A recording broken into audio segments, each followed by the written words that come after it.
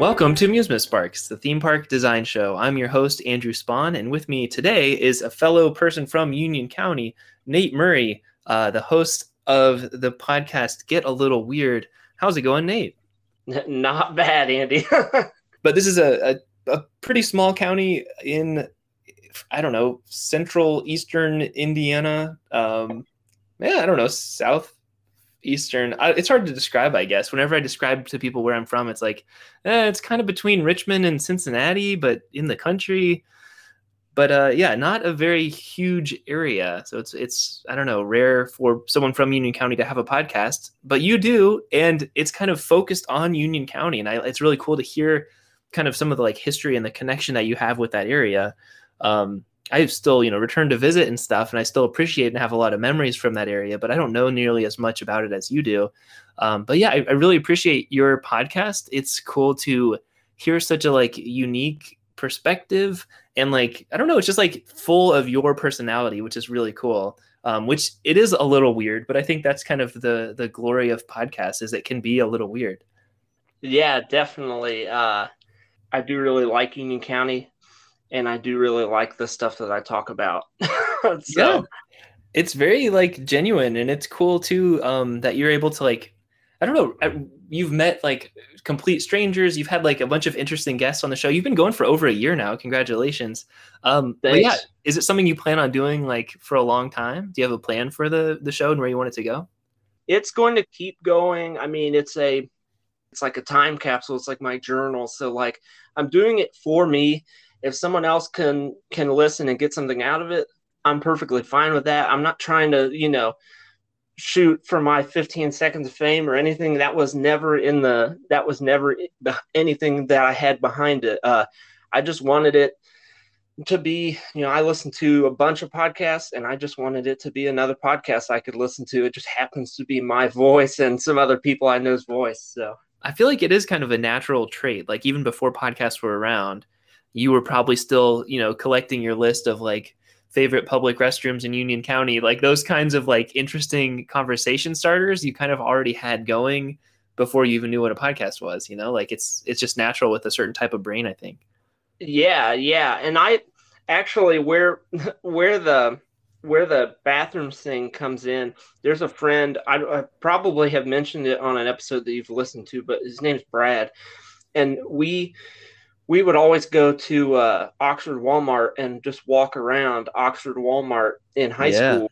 And like I don't know, it was definitely Brad who started it, but he was like, we got to find a better bathroom to use than the one in Oxford Walmart.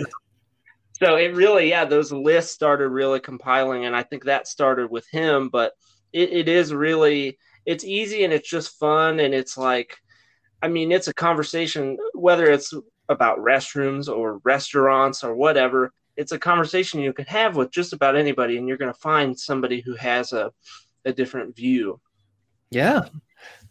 Well, that's a really good point. That's awesome. I think it's a way of, I don't know, like exploring the world through conversation and like through paying attention to what's going on around you instead of just being focused on, school or whatever you're supposed to be focusing on. Like, I think that curiosity of like, oh yeah, but what's this about? Or like, how can I kind of collect some more of these things or think more about that and share that with people? It's pretty cool. That's so cool, man. Yeah, I'm glad you're doing that. It's really cool to kind of hear someone else's memories and stuff about Union County as well, because it's a small place, but I think it's pretty unique, and like people who grew up there or have visited there can like visualize what you're talking about in a lot of like specific location based things, and it's like, oh yeah, I remember being there. Like, or I have some other story that happened at that same place. Like, my friends and I would go hang out at the Oxford Walmart too. Like, there's not much else to do. But I'm glad to have you on the show. I'm pretty sure you're the first Union County person to be on the podcast, so congratulations.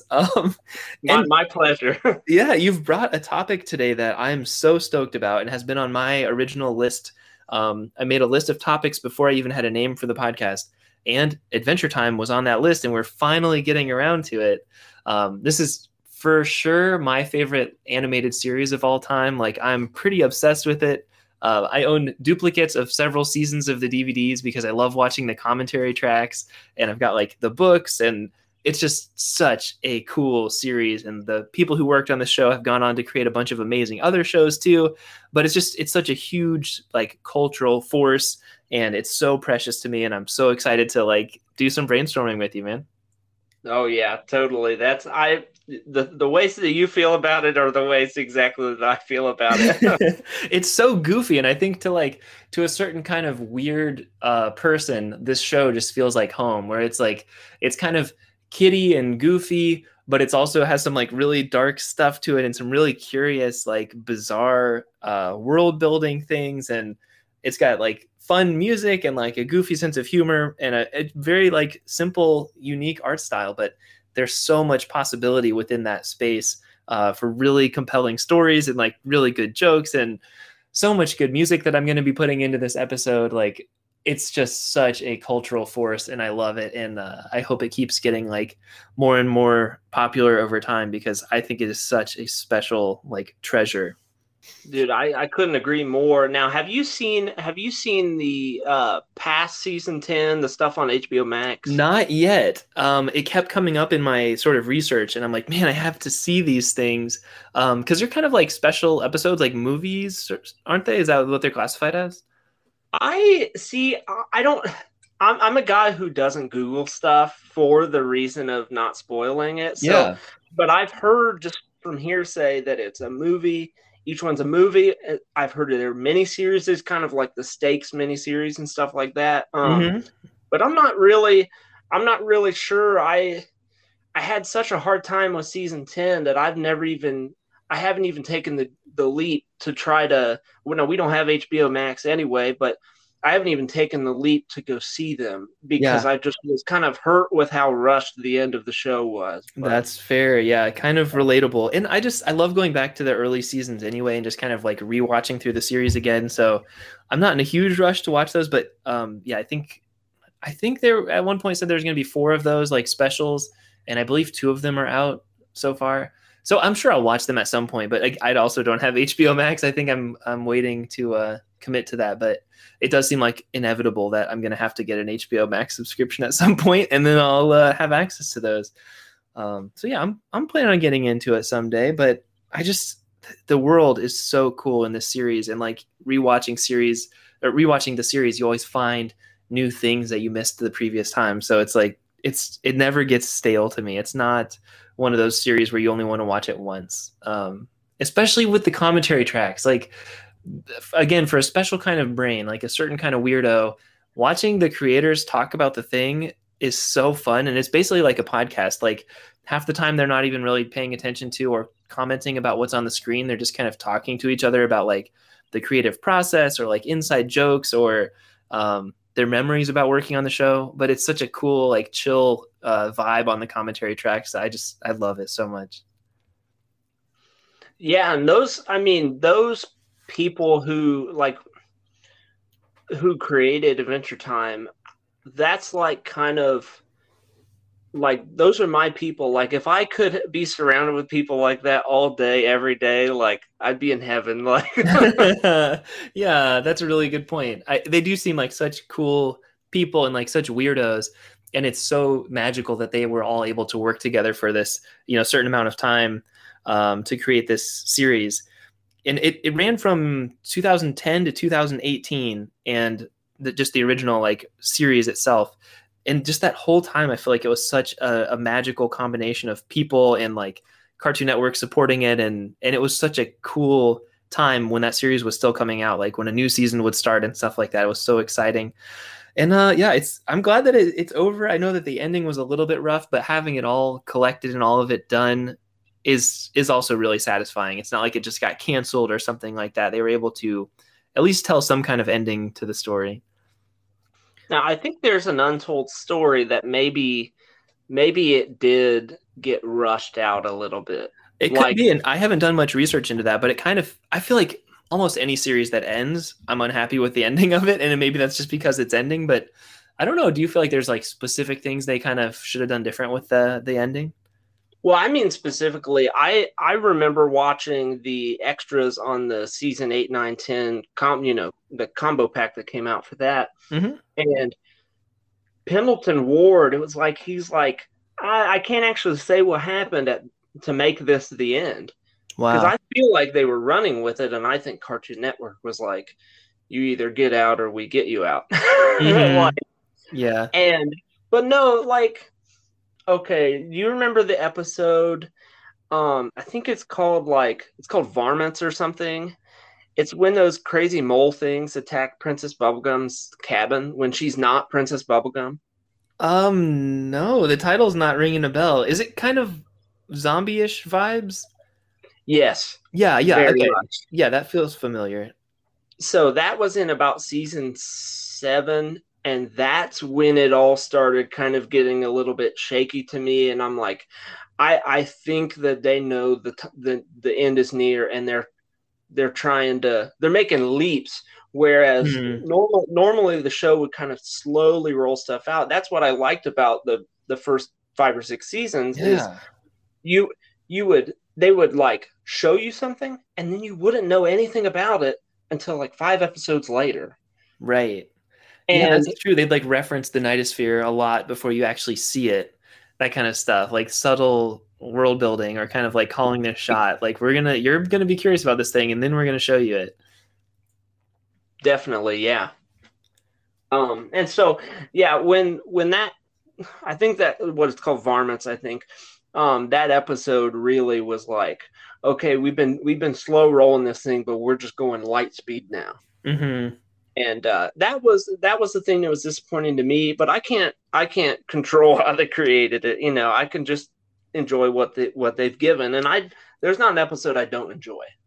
Yeah, yeah, I'm with you. There's always something fun going on in like every episode, and it's a show like when I used to live with a bunch of guys in Oxford, I would just like have it on kind of in the background, like I'm watching it actively, but everyone else just kind of like coming and going throughout the house and like just walking by that show. You watch a 30-second section and it brings you joy. Like something funny happens or something really weird or like super like out of context happens and you're like, what is this show? Like it just makes you want to sit down and watch it or just like cherish that little moment and like reference it later because it's like I only watched 30 seconds of this show, but it was hilarious and this weird thing happened. So now we're gonna have to talk about that. It's such a like jam-packed show. And like you said, there's not an episode I don't like either. Adventure time! Come on, grab your friends. We'll go to very distant lands. We'll take the dog and then they can win. The fun will never end. It's adventure time. So, like, obviously, you and I are both passionate about Adventure Time, but when it comes to actually making this into a place, where do you think we should start? Well, the ideal the ideal location would be Finn and Jake's treehouse. Yes, that's a really good like home for the whole series, basically, because it's like, where our heroes live, and it is such a magical, whimsical place. Like, it would be so cool to see that in real life. Um, it's. Do we know who made the treehouse, or like, do you have a thought on like what the background is, even if it's not official series canon? What are your thoughts on it? I can't see that the treehouse was made prior to Finn and Jake living there, because it's so shambly put together. Yeah. It, Yeah. it only could have, the idea I had in my head is that because Jake adopts Finn, he finds him in the woods. And so my idea is that Jake says, I have to find a place to keep this little boy. So what better than to build a tree house, for a little boy. Yeah. Yeah, that's a great point. And it is such a cool spot. Like it has these little rooms that are kind of on separate branches with like suspension bridges going in between, or not suspension, like rope bridges going in between them. And you're right, everything is so shoddy. Like it definitely looks handcrafted out of kind of like reclaimed wood. And like the floors are really messy looking and like their bedroom doesn't seem to have two of the walls. Like it's just the back two walls and some floor and there's no handrail or anything. It's just like drops off to the floor below. Yeah. Like a lot of things are pretty sketchy there, but which for a theme park would be a little, difficult or challenging. We need to make them a little safer and put handrails up and stuff. But it'd be so cool to go here and like be able to see all of this stuff and all of the different like intricate little rooms. It's not set up like a regular house, obviously, because it's a tree house, but I don't think any of the rooms are rectangular. They're all round and kind of domed and just built on top of each other in this really organic, unusual way. Like this would be like no other place, I think. Yeah, I totally agree. Now, you did bring something up there that was interesting to me. The fact that there's no now, is this the camera view that we're seeing, or is it truly a drop to the next floor? Hmm. But I think actually it is from the bedroom down because Jake stretches down every morning. Right, exactly. And all the pictures I've seen of it on like the wiki and stuff, there's just black space on the edge of the room over there. There's just nothing there. It just drops down. So yeah, I think I love the way that this place feels organic. It feels like some kids made it like kind of in a hurry or without much attention to detail. Like there's kind of this shed thing as the entrance, and it just has a ton of different roofs, like at different heights, just all over the place. Like they kept realizing, oh no, rain's still getting through. We need to add another roof over here. It's just like it feels like such a trial and error type thing where they didn't erase any of the trials, like or any of the errors. They just kept adding more stuff on to make it a little bit better. But yeah, seeing all of the little, almost like Easter eggs, like all the little details hidden in the backgrounds would be so cool. Like so many of the rooms have like old computers, like Macintosh computers stacked up it for no like explained reason, but it's just like I think they find cool junk when they're out exploring, ooh, and they bring it back and they're like, this is cool. This would be neat to put in our attic or put in our weapon room or like just put in the living room or whatever. And so there's all these bizarre things in the background. Like almost every shot has something interesting in the background, even if it's just like some really poorly made construction, like a window where part of the window is a different window. Like it's just like, oh, this window's broken. Let's put another window on it. Like there's all these weird little things like that, or like paintings and works of art and different like artifacts they found. Some of them seem really valuable, and some of them just seem like trash that looks cool. So they're like, let's put that on display. It feels very like, something a 20-year-old boy, like I guess somewhere between 10 and 20 years old would be like, that's so cool. I have to put that on display in my house. Yeah, there's like a mounted demon's head. There's like even in the kitchen right above like the breakfast nook, like eating area, there's like a naked lady picture on it that's like purposefully ripped so it covers up. It's very tastefully destroyed artwork. Yeah, the middle section is ripped and like hanging over to censor it. It's pretty cool. And they have that really like that cool booth in their kitchen that's like, it looks like it would be like a booth at a nice restaurant, like a rounded half circle booth that I'm like, I bet they just found that at some kind of restaurant. We're like, oh my gosh, we have to like call some people to help us move this huge piece of furniture into our treehouse. But it's really cool, and it's like such an iconic part of their living room. Even if the show never left the treehouse, you can see the whole world in the treehouse. Wow. Because it's like you said, it's all this stuff in the world, but it's like this stuff that's obviously like hasn't been used in 25 years. Like you said, the reclaimed computers and things like that. And it definitely screams like something bad happened in the past. Like, yeah, you're right. You can tell this world is not our world, even though it's a cool like kids treehouse. When you go in there, it's like there's some kind of messed up stuff in the background. There's a lot of skulls back there, or like suits of armor, and these kids have a lot of swords. Like it's kind of weird. And yeah, I love the treasure room. I think that would be so cool to be able to walk through just like piles of like gold coins, but with all these like artifacts and jewels and weapons and stuff. And that's like, I think the first thing when you walk in the front door is just, here's all of our treasure. And then there's that ladder going up to get into like the main part of the house. But it's like, this is, I think is the shed type garage thingy. When you first enter the house, that's the treasure room they added on later. It seems like it was an addition before you actually get into the tree itself. And I love the ladder too. Like it's surrounded by all these valuable things, like all this treasure. And then the ladder is like the crappiest, junkiest ladder in the whole series. It's like just made up of like popsicle sticks. It looks like it's just a bunch of like pieces of wood taped together or like bandaged together. And it's not consistent in the way they made it. It seems like things just kept breaking and they'd repair it one thing at a time. It reminds me of like Star Wars almost, of that aesthetic of this universe is very lived in. Things have broken. People had to fix that. And that's just kind of part of the aesthetic here. And this ladder it's iconic to me.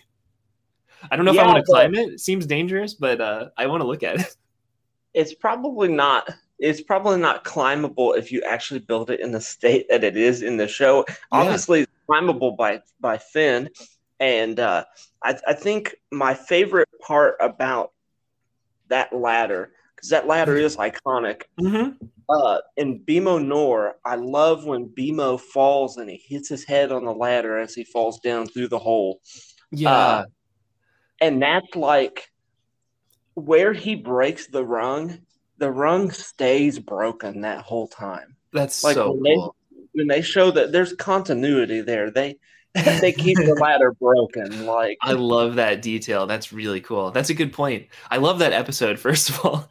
And it's just like a different way of seeing Finn and Jake's treehouse from a totally different perspective. From like, little BMO, who's like, I don't know, a foot or 16 inches tall or something, and seeing their perspective on everything, like what's the world from that vantage point look like? It's a fun one. And it's a whole murder mystery episode, basically. I mean, it's not a murder, but there's so much drama and like relationship stakes and a lot of fun stuff that's going on inside of BMO's imagination that I just really love in that episode.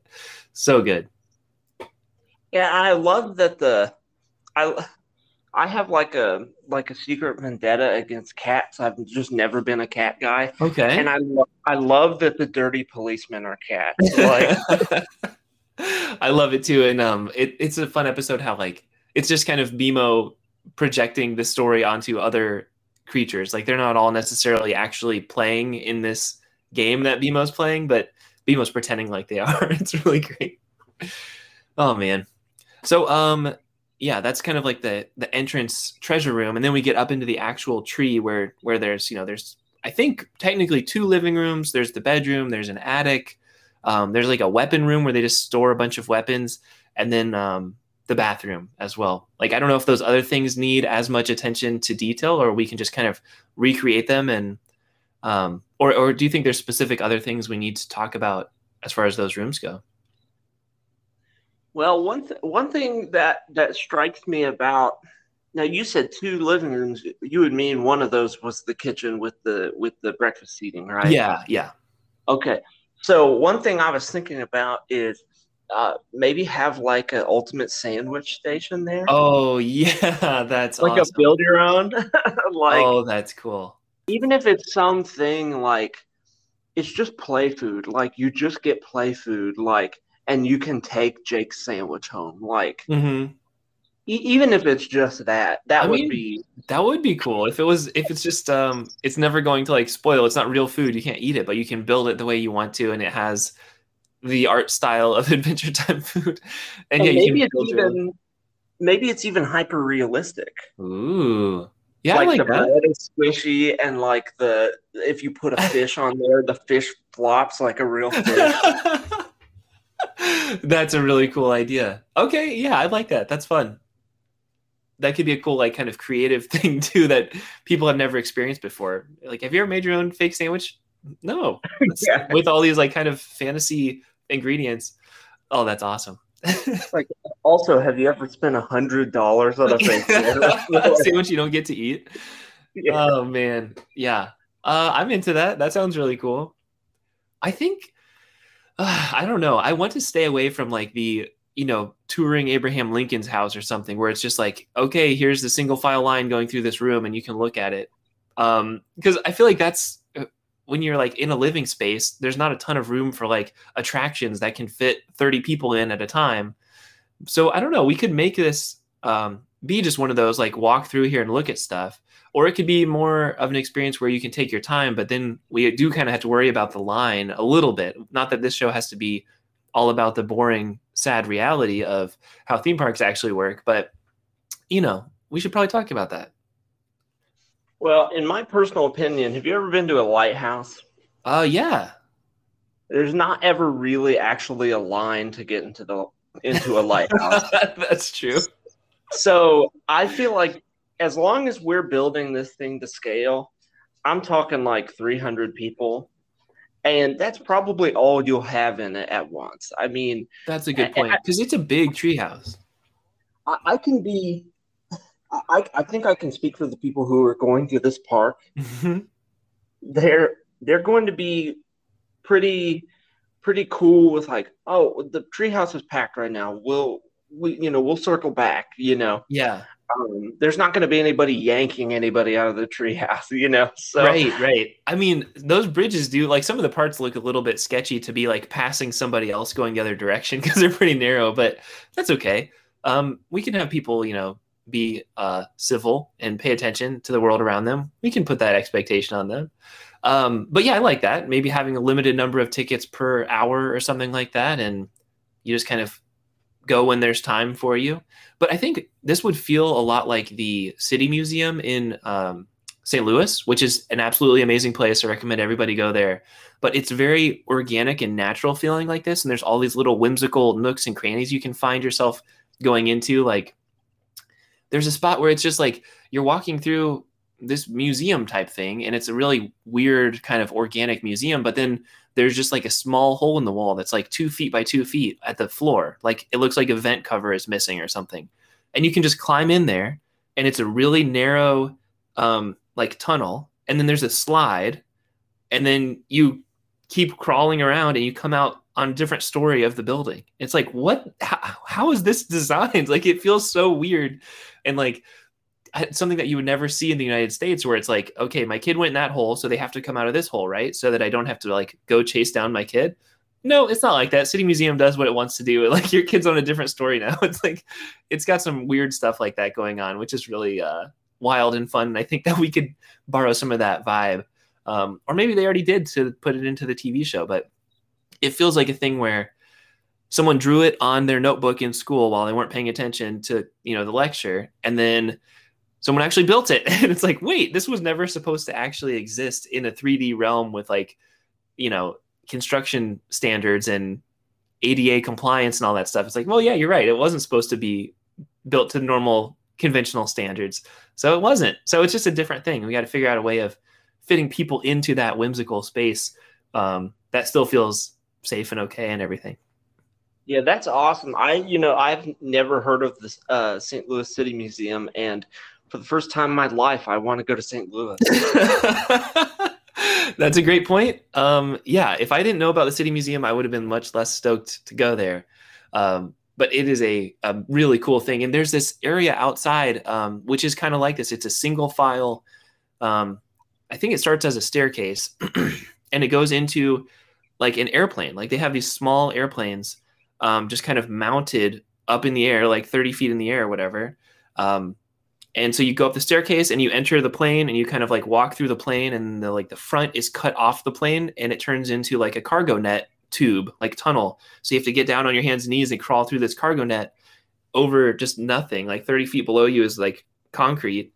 And then you come to another plane and you climb into that plane and you walk through it. And it's just like these really bizarre things. And you're like in a single file line with a bunch of people just going through this weird, obstacle course tour thing through different airplanes. I feel like we'd have a similar vibe just because the treehouse has these kind of islands up in the air almost that are built on different branches. It would be something like that. Also, the boat would be a cool spot too. They have a small like rowboat on top of the treehouse, and going up there just to get a view of the park. Like, I mean, it might be kind of cool. Maybe that could be like a nice little lookout spot. Yeah, that's one of my favorite features on the exterior of the house. And I just want to say, when we actually get this thing off the ground, we need the engineers and the designers from that museum to do that, because it sounds like that's their bag already. Totally. And yeah, most people who are good at building those things build things that are like safe and have ramps and are much more conventional structures, whereas this is very unusual. And yeah, but that sounds awesome, man. Are there other parts of the treehouse that we for sure need to talk about? Well, to speak on the boat, I do, the boat's a dumbwaiter, and I think that would actually work. You may need someone on there who's a certified, like, hand crank freight elevator operator. Yeah. It's still legit. That would be so cool if you could use that. I mean, I'm thinking too, for someone who uses a wheelchair, for example, how do they get to experience this place? And it's like, you could change it all to be ADA compliant, but also like maybe there's just kind of a different experience. Like maybe the dumbwaiter is the like wheelchair lift, and then you get to go to this like kind of this area that's unique and not everybody gets to see. maybe it's more of a once you get up there, there's like a virtual reality area where you can experience the rest of it going through. Or we could also just make it a little larger than life scale and have room for like a wheelchair access throughout the whole thing. Marceline, I can feel myself slipping away. I can't remember what it made me say, but I remember that I saw you frown. I swear it wasn't me, it was the crown.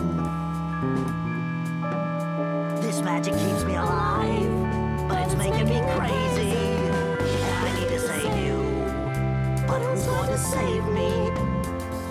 Like when we're kind of talking about the VR thing, I love kind of the view from the windows here. Like I think it'd be neat if we had artificial windows that could actually like play a little scene of what's happening outside, whether it's like that like dagger storm or whatever that one was, or like seeing, you know, Ice King in some kind of disguise out on the horizon, or just, you know, all the bizarre creatures. There were all those like little cute people, like that army of cute things attacking. Like it'd be so fun to just like look out a different window and you see like a different little scene playing out there. I think that'd be really cool and like help to build kind of what's around the corner feelings for this place. That would be awesome. Especially, you remember James Baxter, the horse? Yeah. That would like warm my heart to look out and see James Baxter just riding that beach ball. That would be really cool. I love all the characters with like kind of boring, normal human names. It's really fun stuff. Oh man. Yeah, that's awesome. I think that this would be a really cool kind of like, I don't know if it'd be that like necessarily an entrance, but like a really cool spot on your trip through the theme park. Although there's a lot of other iconic things, you know, Candy Kingdom, the Ice Kingdom, that like would be cool entrances, like the first thing you see when you're walking in.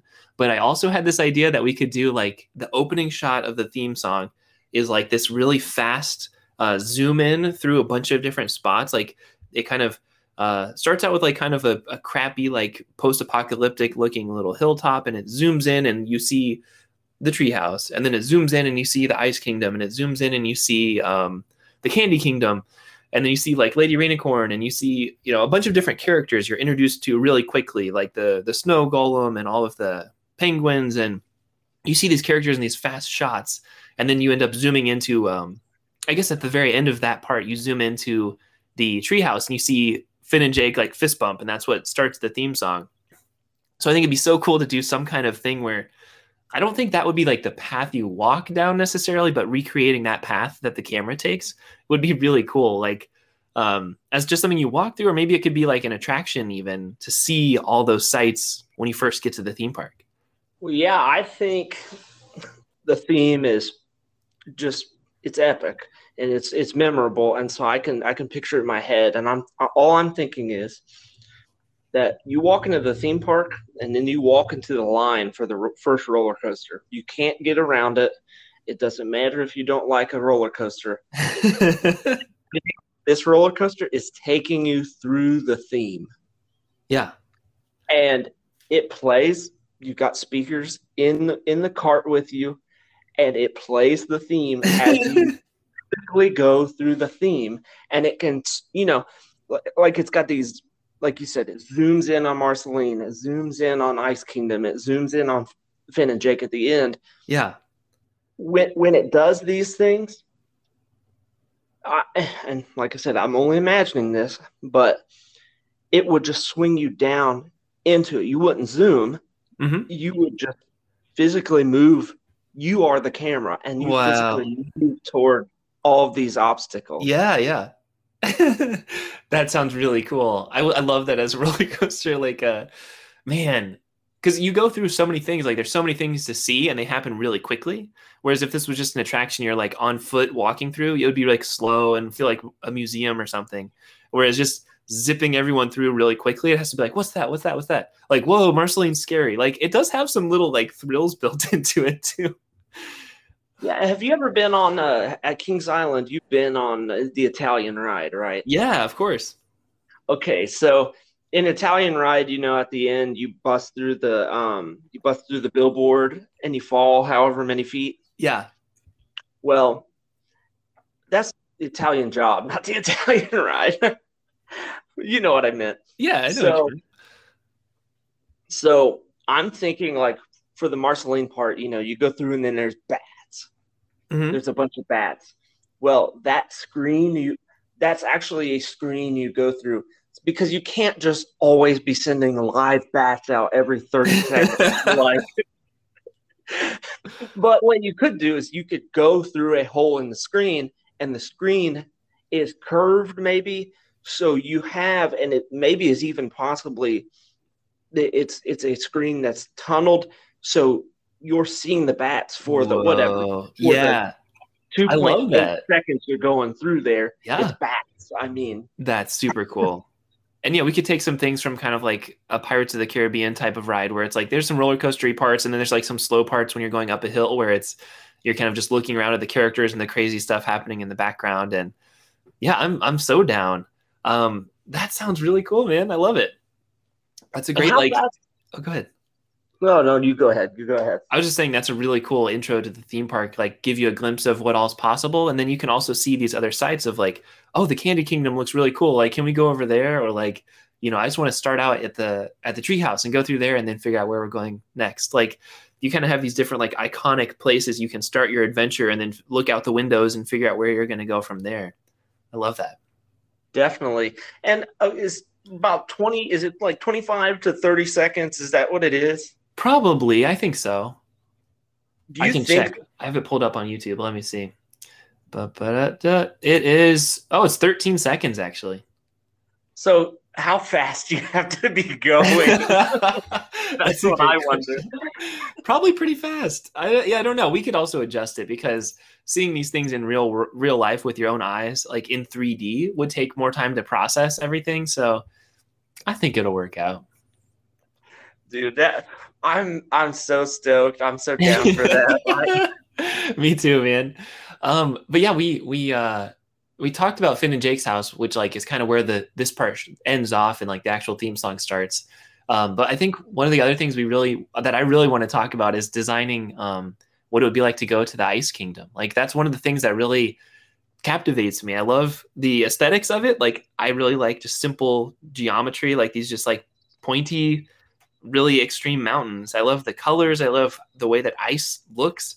And the characters, like there's not a lot of them. Like Ice King is absolutely an iconic, amazing character, but it's pretty much just him, the penguins, which I love as well, and then like the snow golem, who's like in that almost silent episode, which is just this kind of understated character.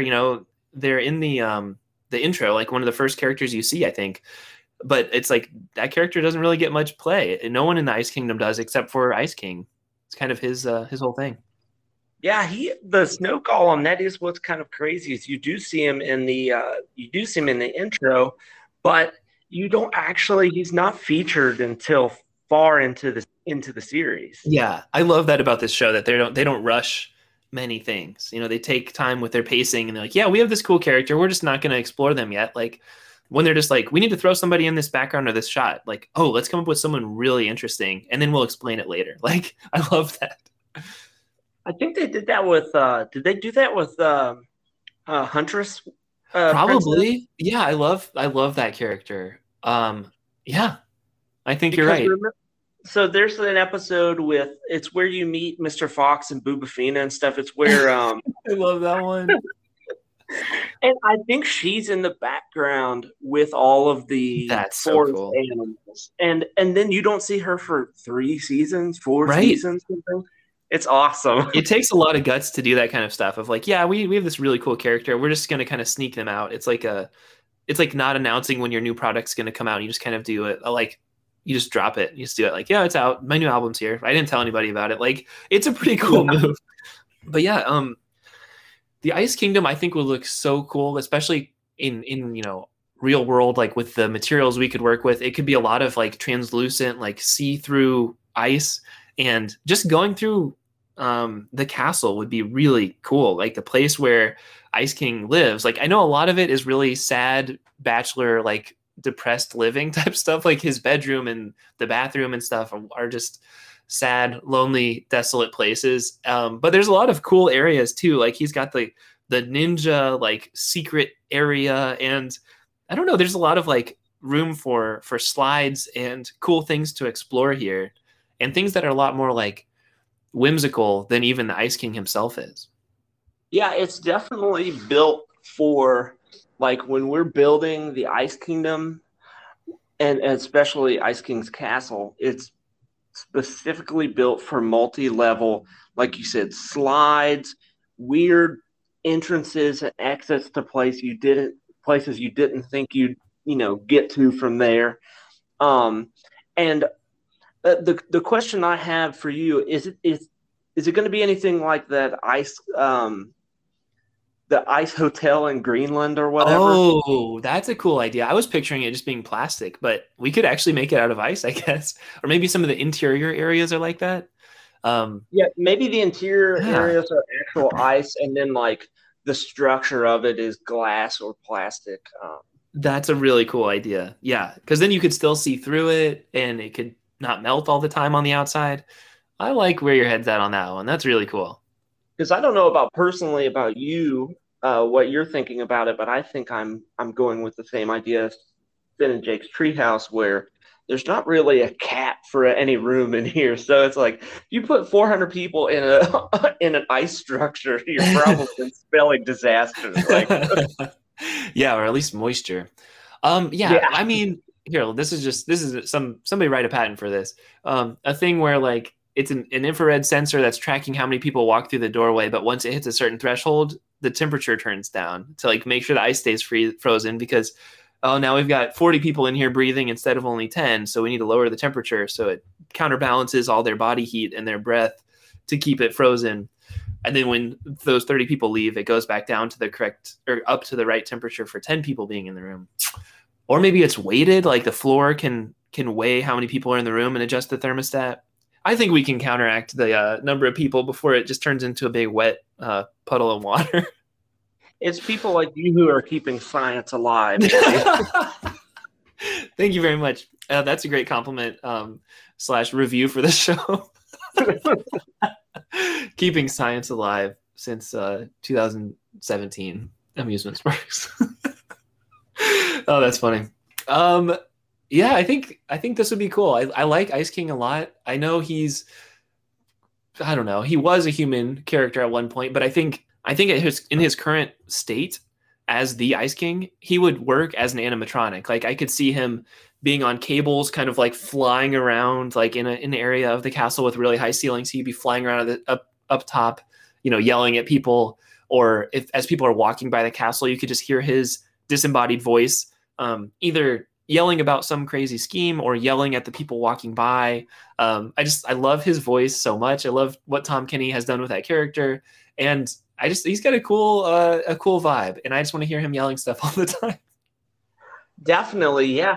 And I was just thinking about it, like if you're building this place, because you don't want 7 different Ice Kings, and you don't want to go to a room and be like, Ice King was just in that room. This is disingenuous. What I think you could do is you could build a track system with holes in the floor that are Ice King shape and holes in the wall that are Ice King shape. Wow. And he will fly, like you said, fly around, and he can land and stop in certain rooms, and then he'll fly away again. That's really cool. Oh, so wow.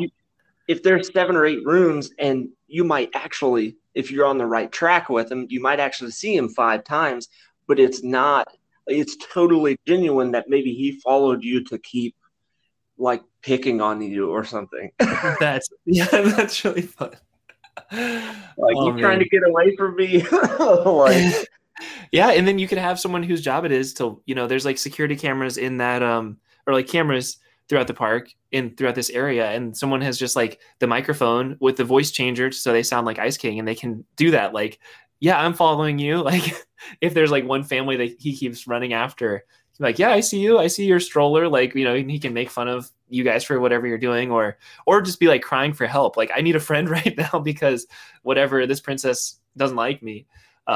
He's such a tragic yet funny character. Like, You rarely ever laugh with Ice King. It's almost always laughing at him, which is really sad. But also, there's a lot of moments I can kind of relate to him in certain ways. He's a tragic character for sure. He's definitely one of those characters who's like he's turning on a dime anytime you see him do. When you see him doing something sad, he's angry the next time, or partying the next time, or just completely clinically insane. Yeah, you're right. He is all over the place. And we love him. Oh yeah.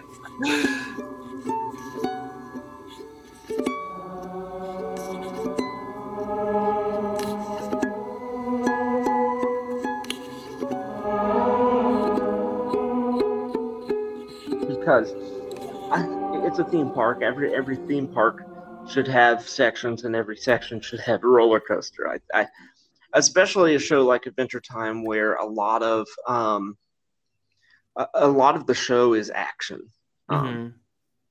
So an idea that I had was that there could be a roller coaster in the Ice Kingdom, whether it's in Ice King's castle or whether it's outside in a cave system. But the idea is that it's in a cave system, and like you said, the Ice Kingdom is very geometric. It's very spiky at points. So an idea that I had is there would be a roller coaster that all it is it's just corkscrews almost the whole time. Oh my gosh. As like a tunnel, right? Like almost like a water slide type thing. Like you're in a tunnel doing corkscrews. I mean, you could still be in a ride vehicle, but I just mean like where it's completely enclosed all the way around. Gotcha. Yeah. It's enclosed completely around. Wow. And so the speed of it is so perfect that it's, and obviously where the track is corkscrewing, it's taking you within inches of all of these icicles that look like they could just spear you. And it's definitely a thrill ride. It's definitely would be a scarier thrill ride. Yeah. But I think that would be really cool because I feel like that is something that Ice King would be into. Yeah, that would be so scary, man. I like that. And it'd definitely be like a keep your arms inside the vehicle type thing. So maybe it's like there's arm restraints too. Like you sit in the chair, you put down the lap bar, and then it also has like things that go over your wrists so you can't put your arms up because otherwise you're going to like smack your arms on the icicles. Yikes. It could also be just Ice King could come by and actually strap you into the thing. That's it's cool. his way. It's like his way to torture you. Yeah. And they could be themed like they're just big ice chunks, because he can kind of control ice. So it could be like he's at the front of the whole ride vehicle and he casts like an ice spell on everybody. And suddenly that's when the like arm restraints pop up. They're like these big translucent ice things pop over your wrists. That'd be really cool. That would be really cool. Yeah, and if he's on the top, if he's on the front of the thing, maybe he's casting. Maybe you can actually physically see his arms, because it wouldn't. Maybe it wouldn't be a real person. Maybe it would be an animatronic at that point. Maybe at some point the lights go dark, and then he's all of a sudden on the front of the thing when the lights come back on. Cool. And I like that. Making the icicles come out of the walls. Yeah. He could be such a scary character. Like if they wanted to make an Adventure Time like horror movie, I think Ice King would be really creepy in real life. Like using kind of like Detective Pikachu style graphics. I think could be a really scary character. So I like the idea of having like a kind of scary ride that's like Ice King is punishing you or something, or like, trying to show you how much of a like scary guy he is. Just trying to get you to tell him stuff about Finn and Jake. Even. Oh yeah, because he's like trying to like torture it out of you. Yeah, he's so insecure about how his friendship is with Finn and Jake. That would be something he would do. Like, I love that. That's super cool, man. I was thinking too, we could do like maybe more of a family-friendly ride where you sit on top of one of the penguins and just kind of go through almost like a water slide type thing. It's not necessarily with water, but like you're not on a track system. You're just kind of sitting on this like big squishy penguin, and you kind of, because I think there's a lot of spots where there's like trap doors and stuff through the ice castle. where Finn and Jake just kind of go through ice really quickly. Like it moves fast because it's all ice, and they just get shot out the other side. Doing something like that would be kind of a low tech thing, but it'd be pretty cool. And you could do some of the like thrills or fun of, you know, a roller coaster without it being as scary as the you're getting stabbed by icicles one. Yeah. And actually, yeah, it could be almost like, I mean, since we're building this whole thing out of ice anyway, it could just be a loose track that you set on the thing. That would be awesome. That's really cool. Yeah, and a lot of people wouldn't get a chance to experience that in their lives, except for at the Adventure Time theme park. I'm down. Oh, Fiona, your fist has touched my heart. Oh, Fiona, I won't let anything in this world keep us apart. So we've covered the treehouse and the Ice Kingdom. Where should we go next? Well, if we're talking kingdoms, the best one is probably Candy Kingdom. Yes, I love that.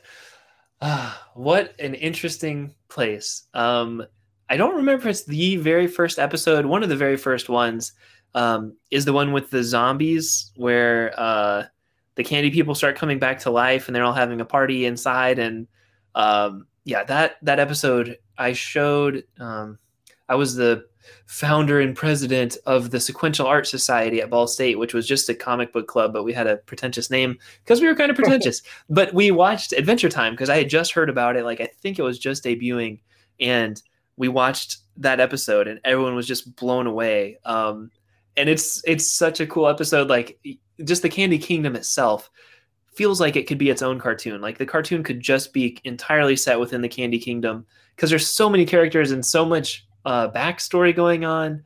And I don't know, it's such a fleshed out world just within the walls of that one kingdom that it was like when you watch that episode, it's like, man, this is a really cool show.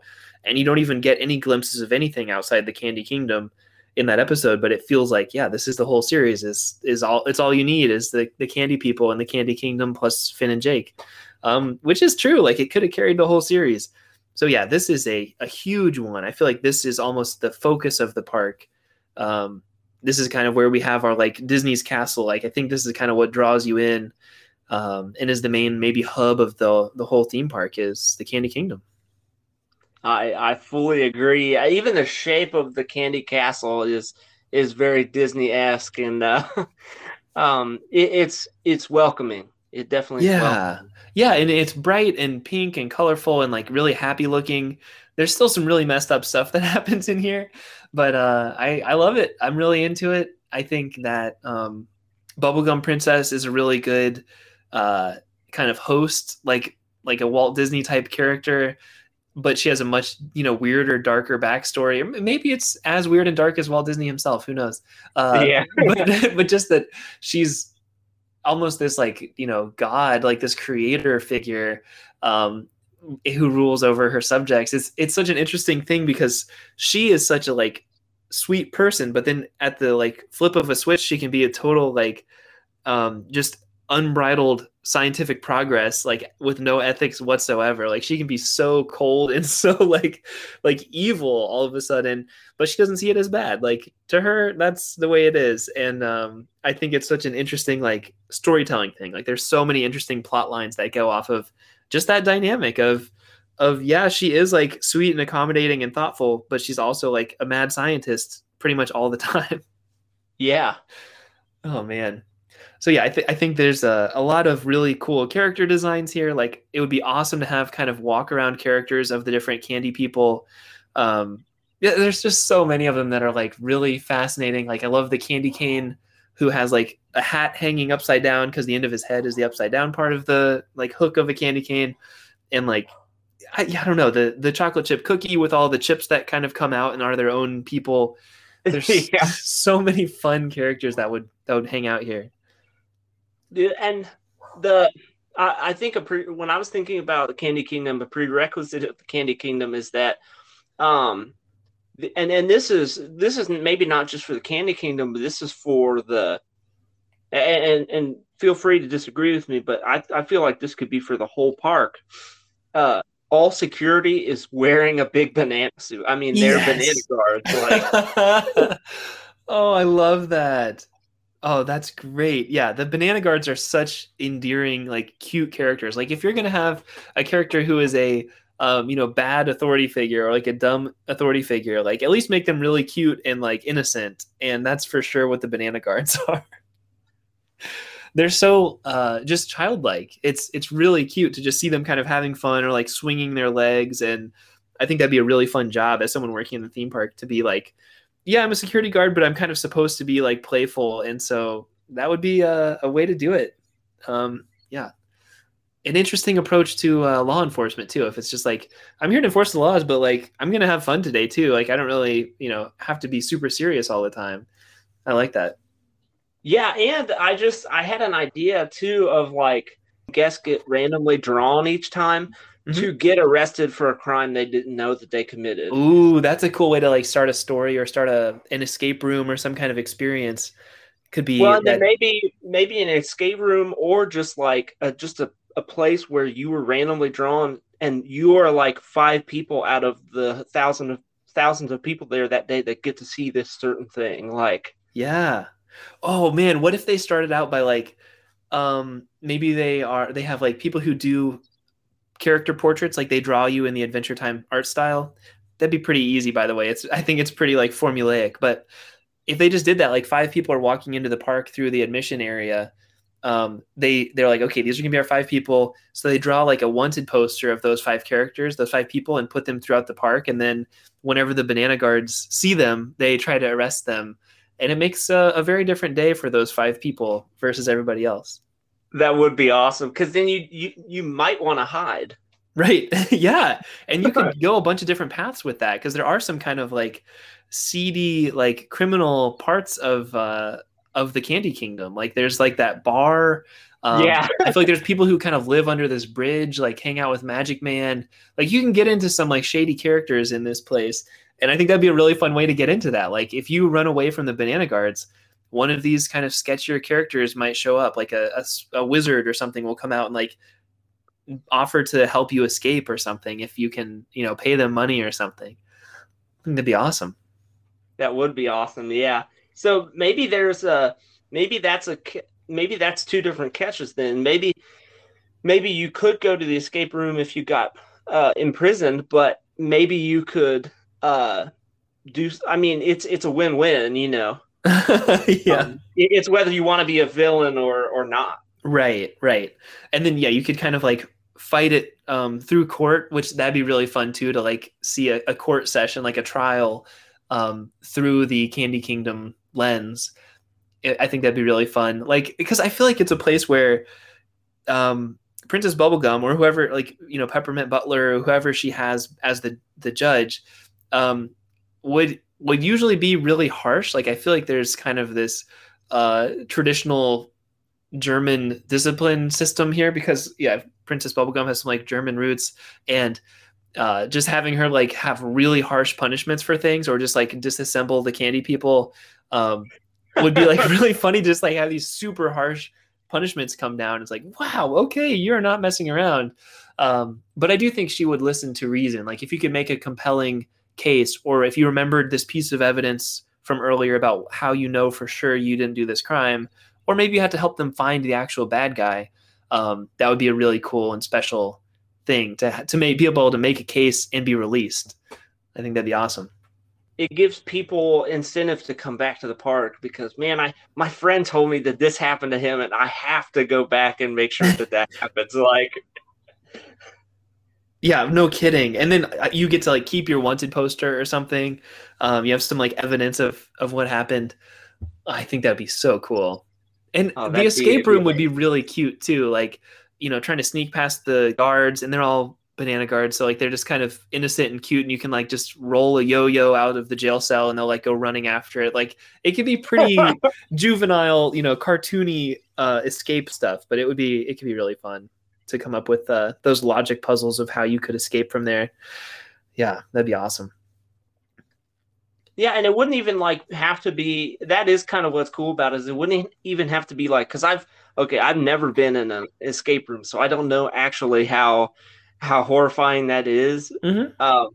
But like it wouldn't even have to be like you might check the door and the door wouldn't even be locked. Like Yeah, that's really good. It would be very different than if you were like in Lemongrab's escape room, which would be actually terrifying and have electric floors and like sonic, like just huge speakers of him screaming all the time. Yeah, I think it'd be cool if there was like a fancy, maybe a premium escape room thing in each of the kingdoms, because they all have such different flavor and would have different types of puzzles that make sense. But yeah, you should go, man. There's one in Westchester near IKEA that I recommend. That's like one of my favorite escape rooms I've ever been to. yeah, you'll have to send me the link to that because my wife's been wanting to go to one and I'm like, Dude, I'll do it right I now.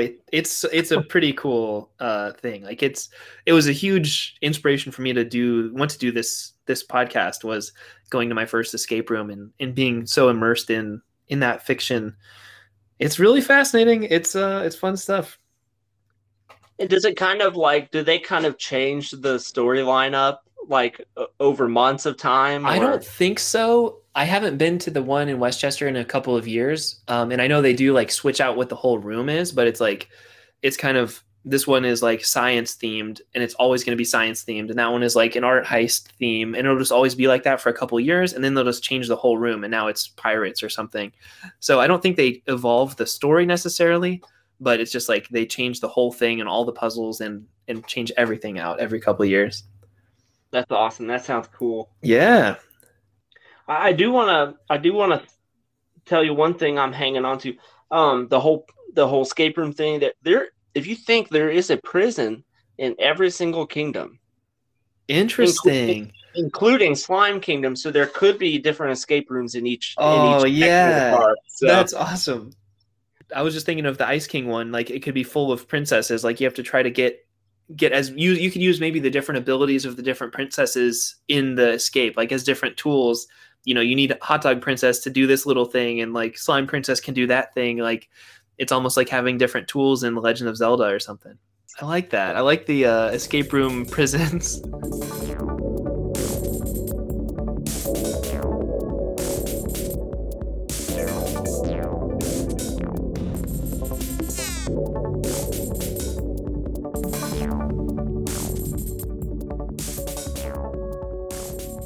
Yeah, I can't quite think of many like specific other things I would want to see in the Candy Kingdom. Just the people, like just seeing the Candy people walk around and go about their daily lives.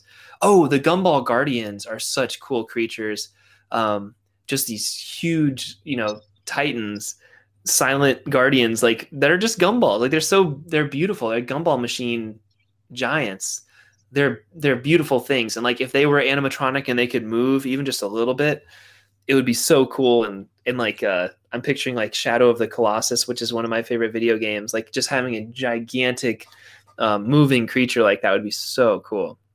Oh, that would be awesome, and like that they could make park announcements and things. Yeah. In their big booming voice. I love that.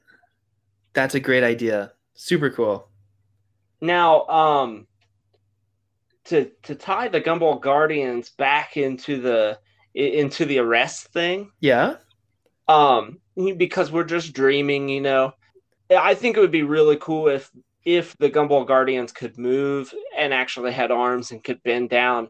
If you got within so far of them, they could actually pick you up and hold you. Wow. Yeah, that could be a roller coaster, or like an attraction in and of itself. Like you just get kind of iron gianted, you get picked up by this huge thing. Yeah, and the view would be really cool. Like it could be either a thrill or it could be just kind of a sightseeing thing, like just to get up really high and have a beautiful view. Could be kind of cool. Almost like a carousel or something. Like if it was moving slowly, that could be really special. Yeah, and it would be crappy. It would be crappy up close, but like you could join. Okay, so like you and like 3 other people could like fit in the one hand, Mhm. and so you're you back into the hand to get into it. You back into the hand and you strap in or whatever, Yeah. or you got a pull down bar or something, and then the hand closes. So then when it's from afar, people see your feet and your head, but they don't see that you're all locked in and safe, you know. That's That would be amazing. cool. Yeah, that's really cool. And then they can take pictures of you from out there, and it looks like you're just in this guardian's hand, 40 feet in the air or whatever. But in reality, you're harnessed in safely. That's a great way to do that. I love it. It could even be a little bit more of a thrill attraction too, where there's some kind of battle going on, and the Gumball Guardians pick you up to protect you or like pull you out of some fire or something like that. And yeah, it could be cool because they have powers. Like they're pretty powerful creatures, and there could be other things flying around, and Gumball Guardians, like other Gumball Guardians, like in combat with big like attackers, and that could be really cool. That could be a fun attraction, like a war scene almost.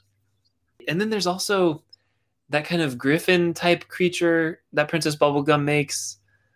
And there's two of them. They're like kind of like sphinxes, and they're like shooting rays at each other. Like there's just a bunch of wild characters that you could have flying around and battling and climbing over the wall and stuff like that. Yeah, that's man. I'll be honest with you. Like that's one of those. The show's so great because it's a kids show or whatever. I mean, it's not really, but it's a cartoon. Yeah.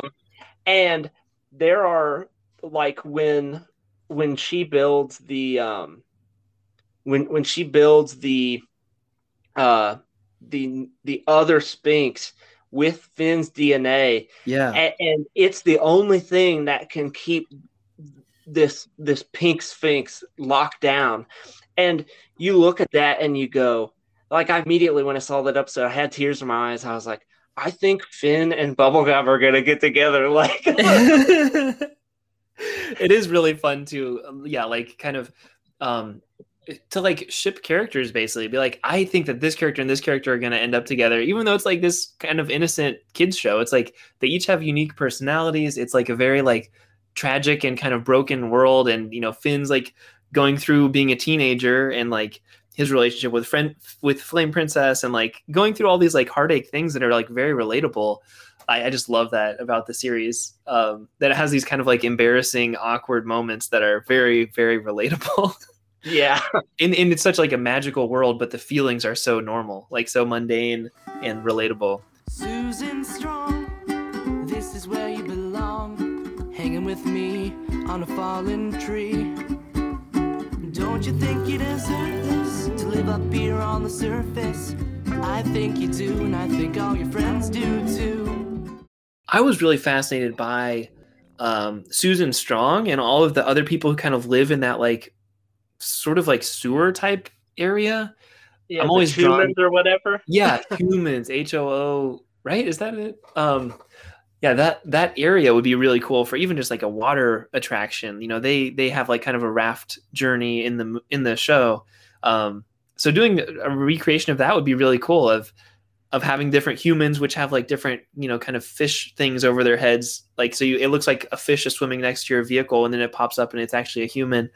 That'd be really cool. And in the different like those inflatable, like those pool floaty things that are like the bad guys, having like a thrill part where those things are chasing after you. There could be all kinds of stuff, like not only just big rapids and sort of the gates coming down and like scaring you that they're gonna like crush you and your raft. Those kinds of things would be like fun thrills, but you could also do a little bit of something is chasing you too. Yeah, definitely. And so those like demonic pool floaty things, like you could, if you notice, like they already have patches and stuff all over them. Yeah, those could just be floating with you, and oh man, like, and you could have like spears or swords or something, and you have to like stab them until they sink. That's cool. And that could be a pretty low tech thing. Like, they just go buy more pool floaties at Walmart and throw them in there. And you have some kind of like spear or something, and you're trying to keep them away from your boat. And it could be set up, like a laser tag type system where if one of them hits your boat, you lose some points or something. Your raft loses health, but if you can keep them away, maybe even just have a pool noodle. Maybe you don't have to actually destroy our props, but you have to keep them. You have to defend yourself as you're going through. You could do a lot of different sort of defend your vehicle type attractions. There's that one. You could do a zombie type thing in the Candy Kingdom too, where the reanimated corpses are coming back to life. There's a lot of scary things that you could do as this thing's trying to get me. Don't let them get me. Like that's the point of the game is don't get got. I think that'd be fun. Totally. And like if we're kind of transitioning into this laser tag kind of thing, definitely the Candy Kingdom Cemetery is rife for that kind of stuff. Yeah, the characters are so creepy when they're, instead of being their normal bright colored selves, like they're just kind of like dark colors with like glowing green eyes. Like it makes everything so scary and like genuinely pretty creepy for being on Cartoon Network. But I'm so into it. Definitely. You probably grew up with Courage the Cowardly Dog, right? Oh my gosh, a little bit. Yeah, it freaked me out though. I didn't watch it very much. It's probably one of my favorite Cartoon Network shows besides Adventure Time. Really? And it's one of those things. It's like maybe I'm just like a little dark when it comes to that kind of stuff. But Yeah. I've been wanting to get it on DVD because it's powerful, like the storytelling in it with this dog that doesn't even talk. Yeah. And you can do so much with that. And that is like definitely I see the comparison with those dark parts of Adventure Time. Like you don't have to do much to get a lot of emotion out of these characters. It's very simple, but it's very to the point. Yeah, and I feel like there's so much room for kind of innovative storytelling, like the one you mentioned earlier that's kind of like a silent film almost, or Bimo Noir, which you mentioned, which is like a black and white crime drama it told in the Adventure Time style. Like there's so much room for those kinds of unique like art movies, like basically like short films set in this universe. So some of the areas can be really self-serious. They don't all have to be about jokes. And the stakes are very real. And so there's a lot of room for drama here, which is a really cool, whimsical thing and like feels so real. Like I feel like for as pure and bizarre as this theme park is, a lot of the feelings are going to be very real and like relatable and cathartic. It's really cool.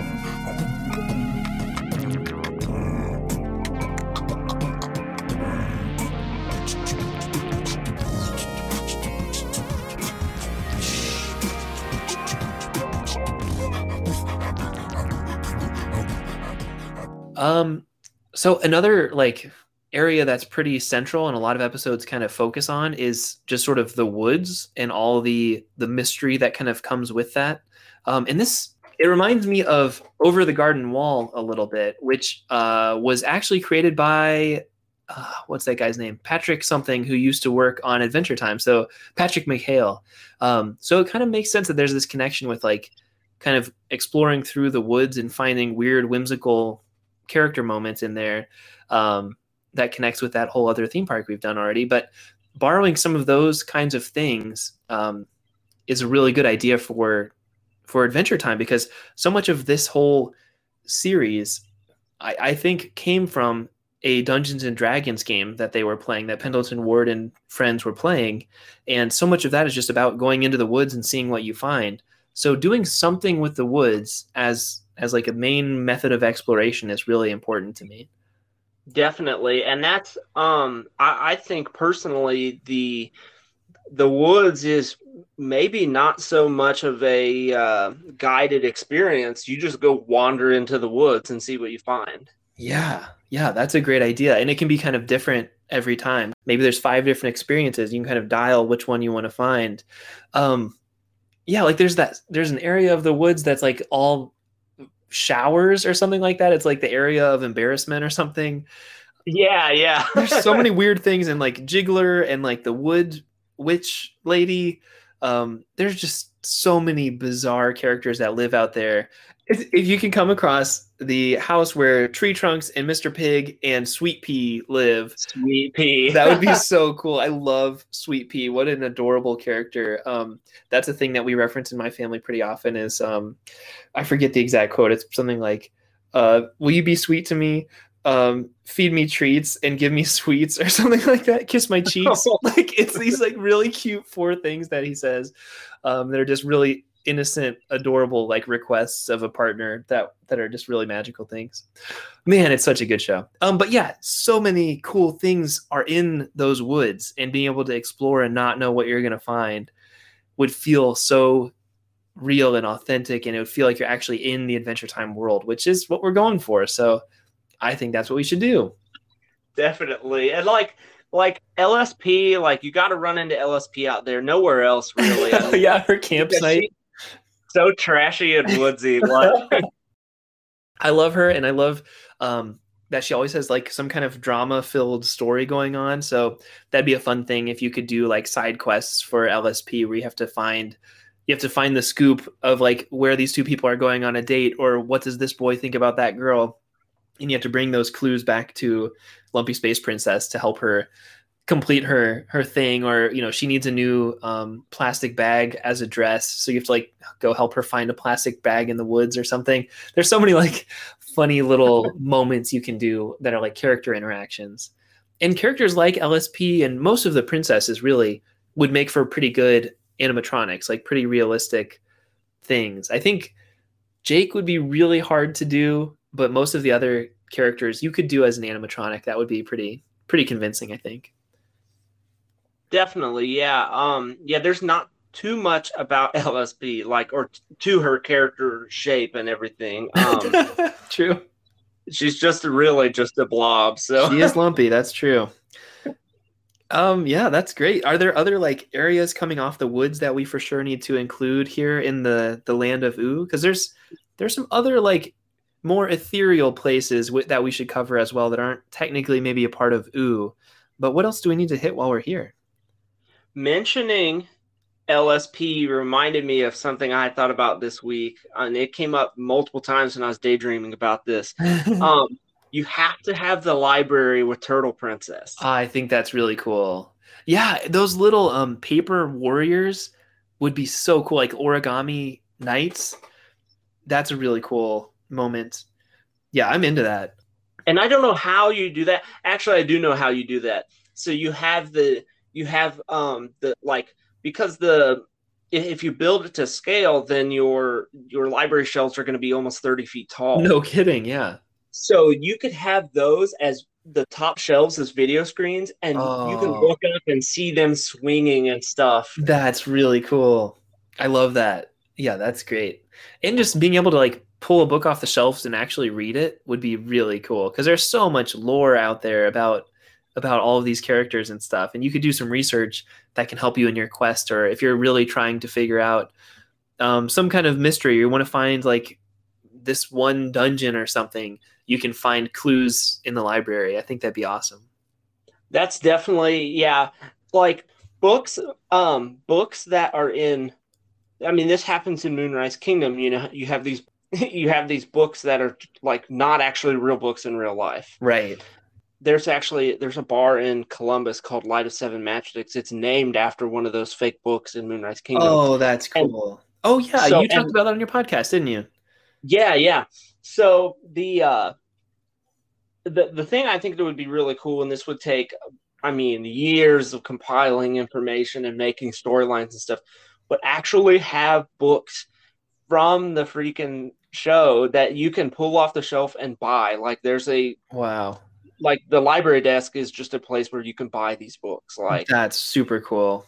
Yeah, what a cool memento. Because like they do the merchandise from the show so well. Like the regular seasons of the DVD, like there's the slip cover, which is the outside of the character, like BMO, it's their like outer casing, and you pull it off and you can see the circuitry on the like inner DVD case, and then you pop that open and the disc itself has like their heart, which is like a gold heart on the disc, and it's so cool. And like I think one of them is shaped like Ice King, and like it's his beard on the outer layer and then his like naked face on the inner layer, and their merchandise is just so cool. I also have the complete series on DVD, and it is like a pop-up book. Like I think between each season there's an actual like pop-up book that comes out.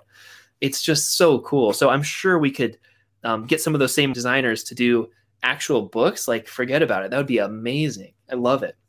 Dude, and it's not even about at this point, it's not even about making money with the park. It's making actual memories you can hold in your hand. Like, this is big time. Dude. Like, Oh, I love that. You said that so well. I'm so stoked about that.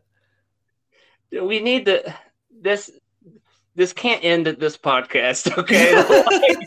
Yeah, of course. There's definitely room for a part 2. Like, there's so many characters and places that we aren't going to be able to get to on one episode. So yeah, we'll revisit this someday for sure. Are there any other spots like in the land of Ooh that we need to get to? Wizard City. Oh yes, yes. What a special place.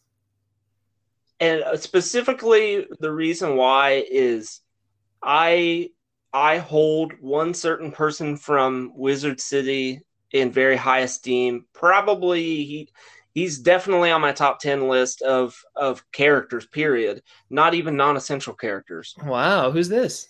Ron James. Cool. Oh, that's awesome. He's it's his head, it's his almond eyes, it's it's everything. Like, the characters on this show are so good. I love that. Yeah, what a bizarre character too. Is this the episode that has Abracadaniel on it? He might be on a different one. Because I don't know if he's actually considered a magician. But that guy's he is a wizard. Yeah, he's in the wizard battle episode. Yeah. Oh man, just doing like those wizard battles, like those tournaments, like the one where everyone's trying to fight the farm. Like, we should do just like some big gladiatorial combat type things. I think that'd be really fun. Yeah, what do they call that? What do they call that when like you're all nerfed up or whatever? Like LARPing. LARPing, yeah. And just have a big LARP arena, like. Yeah. There's so many cool swords on that show and different like weapons, and I love all of Finn's swords. Like the blood sword is so cool. And the leaf one. I want foam versions of all those. Definitely, yeah. And that's like stuff you go in, you buy it, you keep it forever. It's not like you rent it. Yeah. So that would be tight. But yeah, like it's the episode where Starchy is sick and he's not having it. He has to have the cold spell, even though Princess Bubblegum is like, science will heal you. Yeah. Magic, like. Old Starchy. I love that guy. And so, yeah, they go to Ron James's to get the cold spell. And I think they end up getting the wrong thing because they don't actually know what they're looking for or whatever. But, dude, there's something about Ron. I don't know. I'm crazy about Ron James. That's what I have to say. I am glad to hear that. That makes me happy.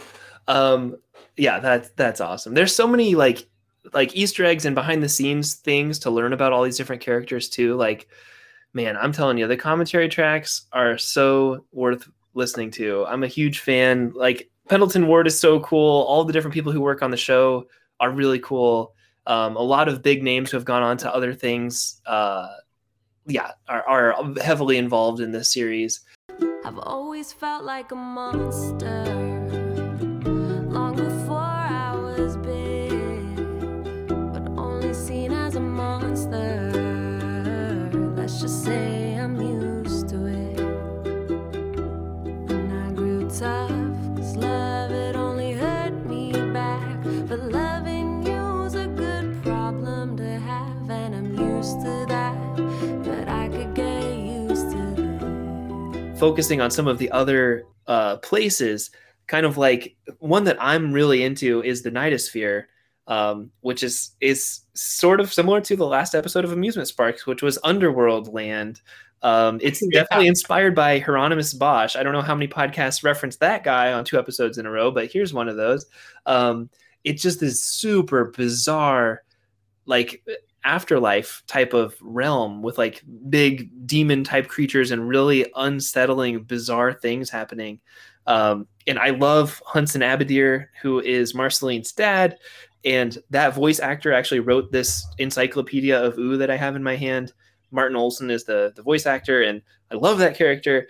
And I think that would be so cool to have Hunts and Abadir have a part in this theme park, and maybe there's an area where you can open up that portal. You know, you draw that Phil face on the wall and you throw Bug's milk on it and you say whatever in Latin, and then it opens the portal and you get to actually go to this other part, like this underground, super bizarre area of the theme park. And it could even be a way of getting around the theme park. Like if you discover like the way to make these portals, or maybe you make friends with some of the Nightosphere residents, you have a way of kind of teleporting around the park almost. Or, you know, if you're in this jail cell in an escape room, but you know about getting to the Nightosphere, you can make a portal and go into the Nightosphere to escape. Like it could be kind of a cool portal system for people who have done a lot of research in the library or worked their way up in earning, you know, a place with Marceline or Marshall Lee even to get access to the Nightosphere. I would be so into that. Yeah, oh man, that sounds awesome. Because like that was my question when I was thinking, because okay, I listened to the episode last week and I was like, this is so freaking awesome. And then immediately I was thinking, I was like, well, what is the night? I mean, this is just the real version of the Nightosphere. Yeah, you're right. So. It definitely has a lot of the same inspiration. And it's really weird stuff. That's another thing about the Nightosphere is like cartoons can do devil things, but like Adventure Time does it in this like non-scary way. Yeah. And yeah, you're right. Like, I don't see anything in the Nightosphere that's like actually terrifying. Right. I think just it's very hilarious. Weird. Yeah. And it's like, okay, this is going to sound really weird, but when I watch the Nightosphere episodes, you know how sometimes when you like visually see something, you smell a smell? Sure. Like I smell, it smells like someone farted when I watch that episode. And I feel like it's supposed to bring that. Like that's amazing. Like they got you with the smell-o-vision, but they didn't even have to use the fancy technology. Yeah. That's amazing. Wow. That's really interesting. I've heard of people experiencing that kind of stuff. Like I think it's called synesthesia, where like certain things remind you of other things, or like they make you feel these senses that aren't actually being activated. You feel them being activated. Yeah. Dude, that's pretty cool.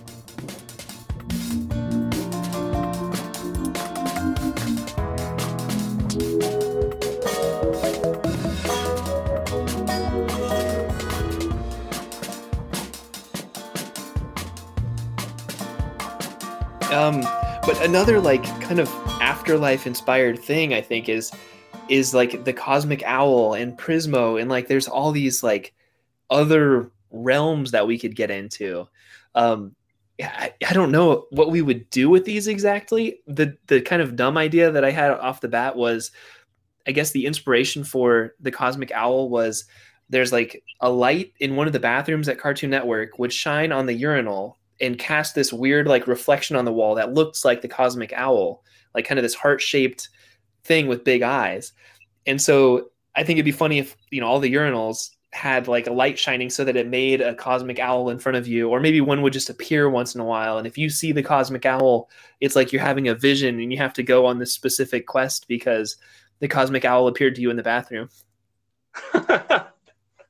That would be cool, and I've never heard that story of how they created the Cosmic Owl. So yeah, I'm pretty sure I didn't make that up. I'm pretty sure that someone could verify me on that. But that's the story I remember.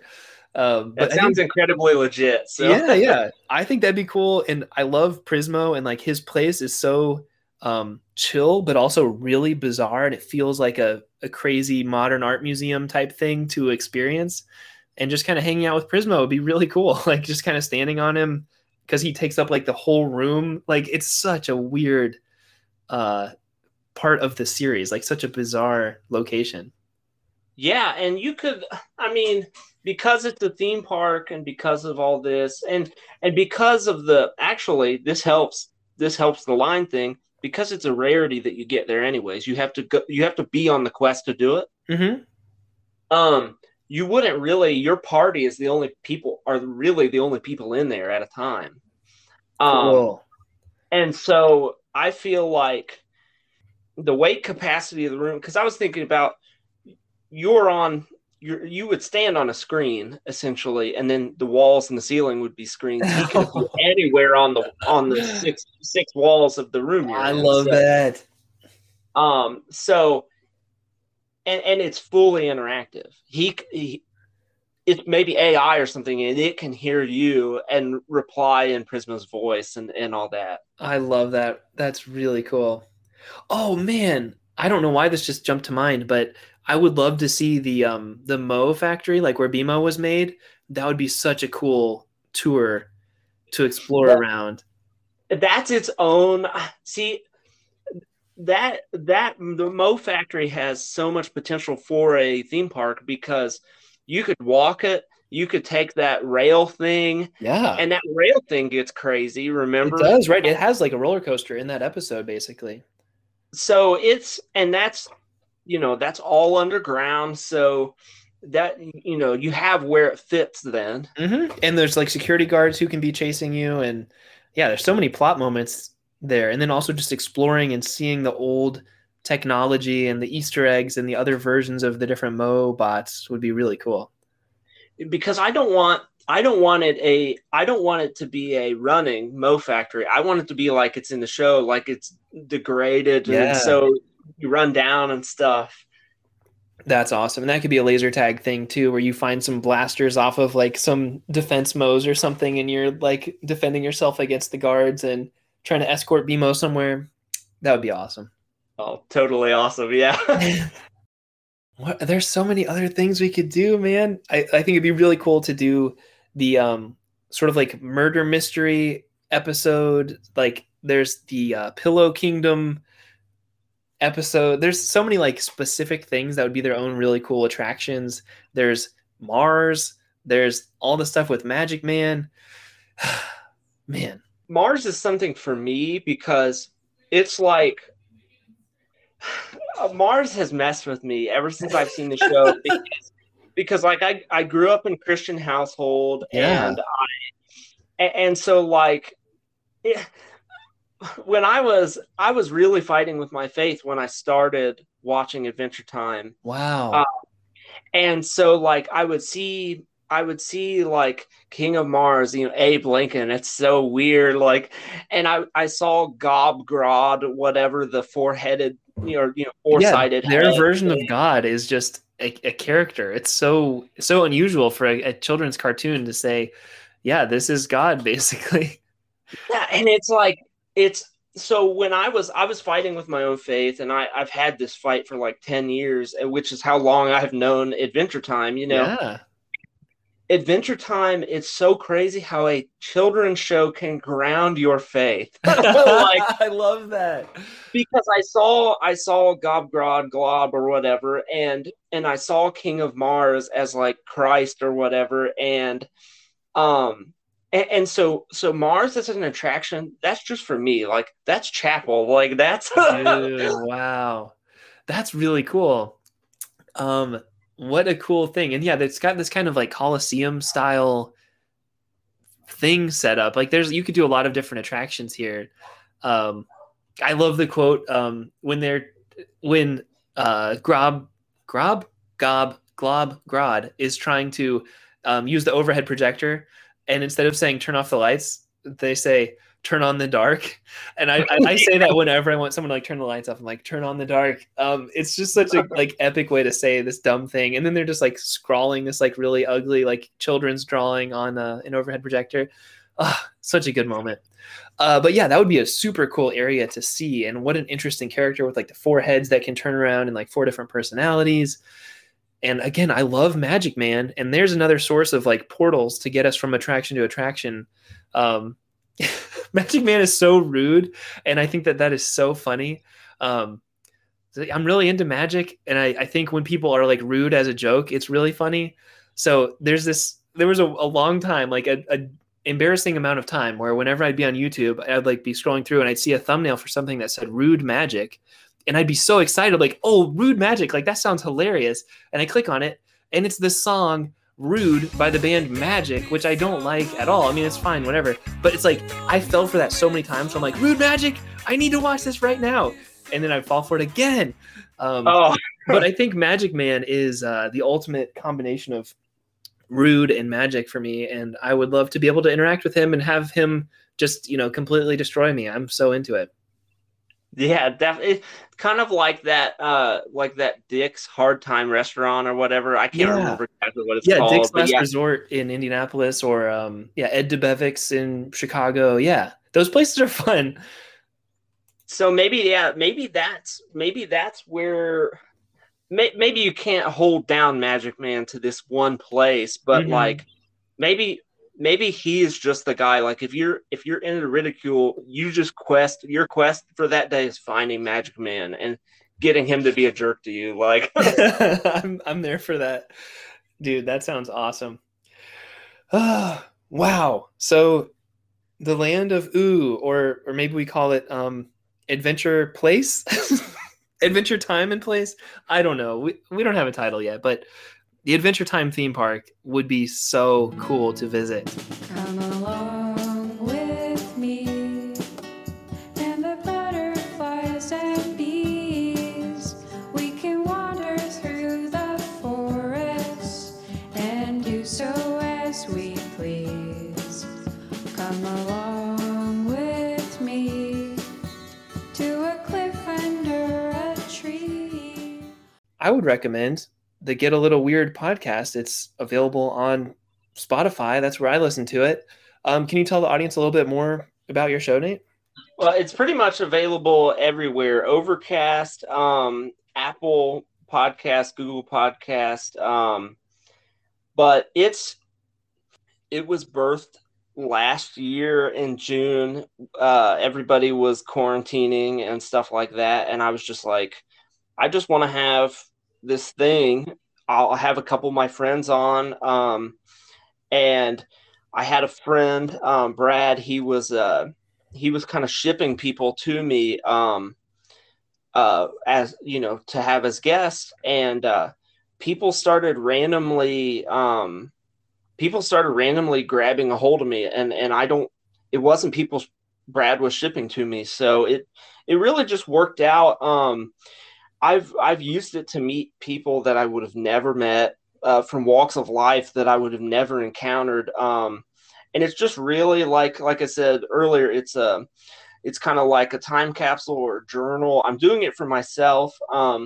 But if people want to come along for the ride, that's cool. And it is, like you said yourself, it is kind of weird sometimes. And I would have it no other way, because if it wasn't, then it's me putting something else on and it's not true.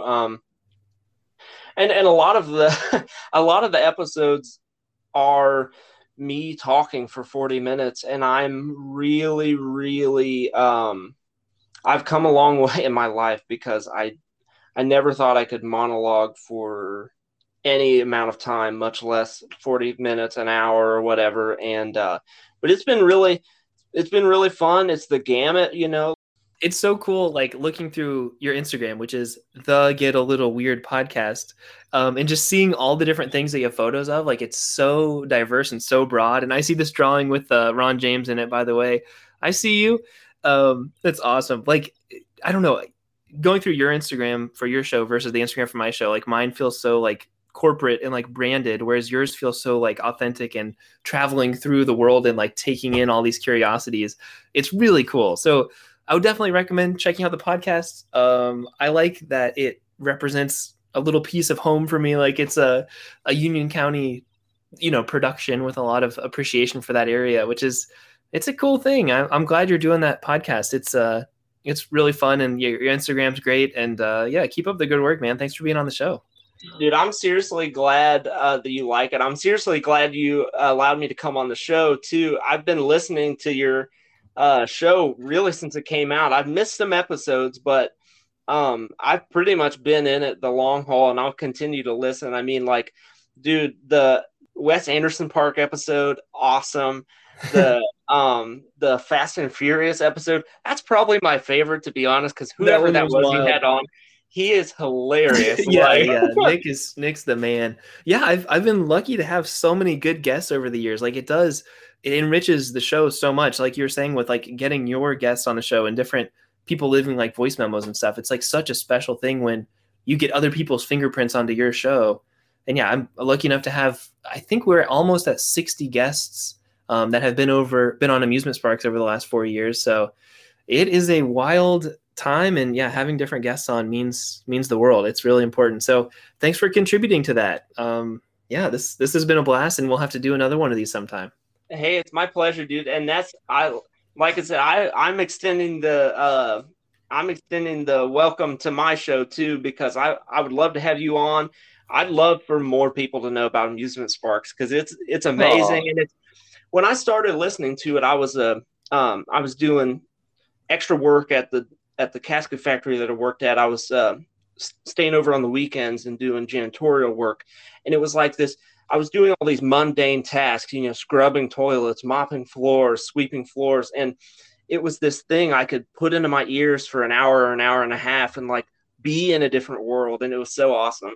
Wow. Yeah, I mean, that's what I was going for. Like, and that's something I really appreciate too about the diversity of guests I've been able to get is, it's not like everyone is just a podcaster for all the time. Like, everyone has different jobs and like different mundane, boring things they have to do. And those people can all be guests on the show too. It's not like you have to be a content creator or something like that. I mean, you are, as like, obviously, but like, yeah, I love seeing all the different jobs that people work who are on the show, because it's people from all different walks of life. And it's a pretty cool thing that we can all, brainstorm together and collaborate on, and just do it for fun and do it to be like a creative fan of something. Like, you can do that with whatever your job is, whatever your background is. What a cool thing. Definitely, man. Yeah, Nate, it was great hanging out with you, man. This was really cool. So yeah, I would love to be on your show. We'll for sure set that up. Cool, man. Yeah, we'll get some open time for that, because that's important right now. Cool. Sounds good. Tell Katie I said hi, or Mr. Spawn says hi. Hey, no, I will. She told me like a couple years ago, because what year did you graduate? 08. 08. Uh-huh. So were you in high school when I was a freshman then? I think so. Yeah, because you graduated in 11, right? So 11, yeah. I would have been a junior when you were a freshman, I think. Or maybe a senior when you were a freshman. I don't know. You were a senior. You were in Alex's class, right? Yes. Okay. Because I remember it was like maybe you did something with the band or something when I was in 8th grade, but I remember seeing you in high school. Well, it would have been freshman year then. And I remember seeing you and Joe Drudy and a couple people like Jacob Stubbs and stuff. I would see you guys and be like, that's who I want to be like. Like, so, and like total weirdos, confident weirdos. Well, yeah, or just, I mean, you had it, whatever it was to me, you had it. And so I was like, that's awesome. And when Katie told me that you were her math teacher for like that year or whatever, I was like, holy crap. I was like, probably coolest math teacher you could ask for then, right? Like, oh, that means a lot. I got to say, I'm pretty sure that you made it. As far as like being a cool person in Union County, I think you're carrying the torch right now. It's pretty awesome. Like with the podcast and like with that Instagram, like it is a really powerful, like artistic statement and like a reason to, keep that town on the map. It's really cool. Hey, dude, I'm shocked to hear you say that, and I'm glad to hear you say that. Yeah, you're holding down the fort. I appreciate it. It's really cool. Awesome, man. Well, this has been a dream come true. I told my mom on the phone earlier, I was like, I've never been someone's guest, so I don't really know like how this is going to work. But well, hopefully it's the first of many. Hopefully, yeah.